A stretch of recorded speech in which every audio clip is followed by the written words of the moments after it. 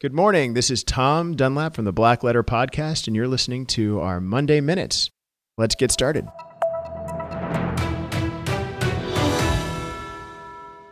Welcome to the new year 2020.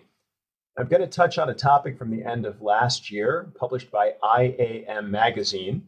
It's a publication that focuses on intellectual property from the business perspective. They produced a list of the top 10 patent market developments of 2019. And among those events was included a recent settlement of a client of the law firm Dunlap, Bennett & Ludwig, our firm. Advanced Codec Technologies, ACT, a United States licensing company, or some people call them non-practicing entities, was a case managed by Dunlap, Bennett & Ludwig's Beijing partner, Eric Robinson. It became one of the largest patent litigation settlements in the history of China and is hugely significant as it involved an American non-practicing entity against a major Chinese corporation, and a very positive settlement for the American non-practicing entity company. So what happened? In short, 6 patent lawsuits were filed in the Nanjing Intermediate Court, which is in Nanjing, China, for ACT against a company in China called Xiaomi. That's Xiaomi. Xiaomi is a huge cell phone production company located in China. These cases were filed in November of 2018. At issue in the case were 6 standard essential video compression patents. The settlement involved costs in the high 7 figures. Why was the settlement significant? Well, IAM Magazine determines this case was noteworthy because the patent owner is a United States NPE, as I said earlier, a non-practicing entity, asserting a patent in China against a large Chinese domestic company.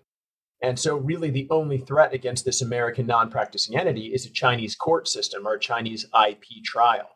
So not only that, this case is one where an American company is litigating in the middle of a massive trade war between China and the US. And yet the pressure that this Chinese company felt from the American company's suit in China in Chinese courts was significant. Also, the patents are standard essential patents, and those are typically very difficult and complex to litigate, and they require both more time, both pre and post filing. All the patents were also nearing their expiration, and typically in the United States, these patents are harder to litigate as well, because there's no real threat of injunction. As soon as the patents expire, the company that's using the patents, in this case Xiaomi, could have started using them. So it was really only about money damages and money damages in the past. In the past, conventional wisdom has been that Chinese courts don't award those damages. Clearly that's changed, and this Xiaomi settlement proves that and shows that China can really be a good place for patent enforcement as they have kind of come into their own in this new decade. Look forward to seeing you more Monday Morning Minutes in this coming year, in our new decade, 2020. Thanks for joining us today. I'm Tom Dunlap of the Black Letter Podcast.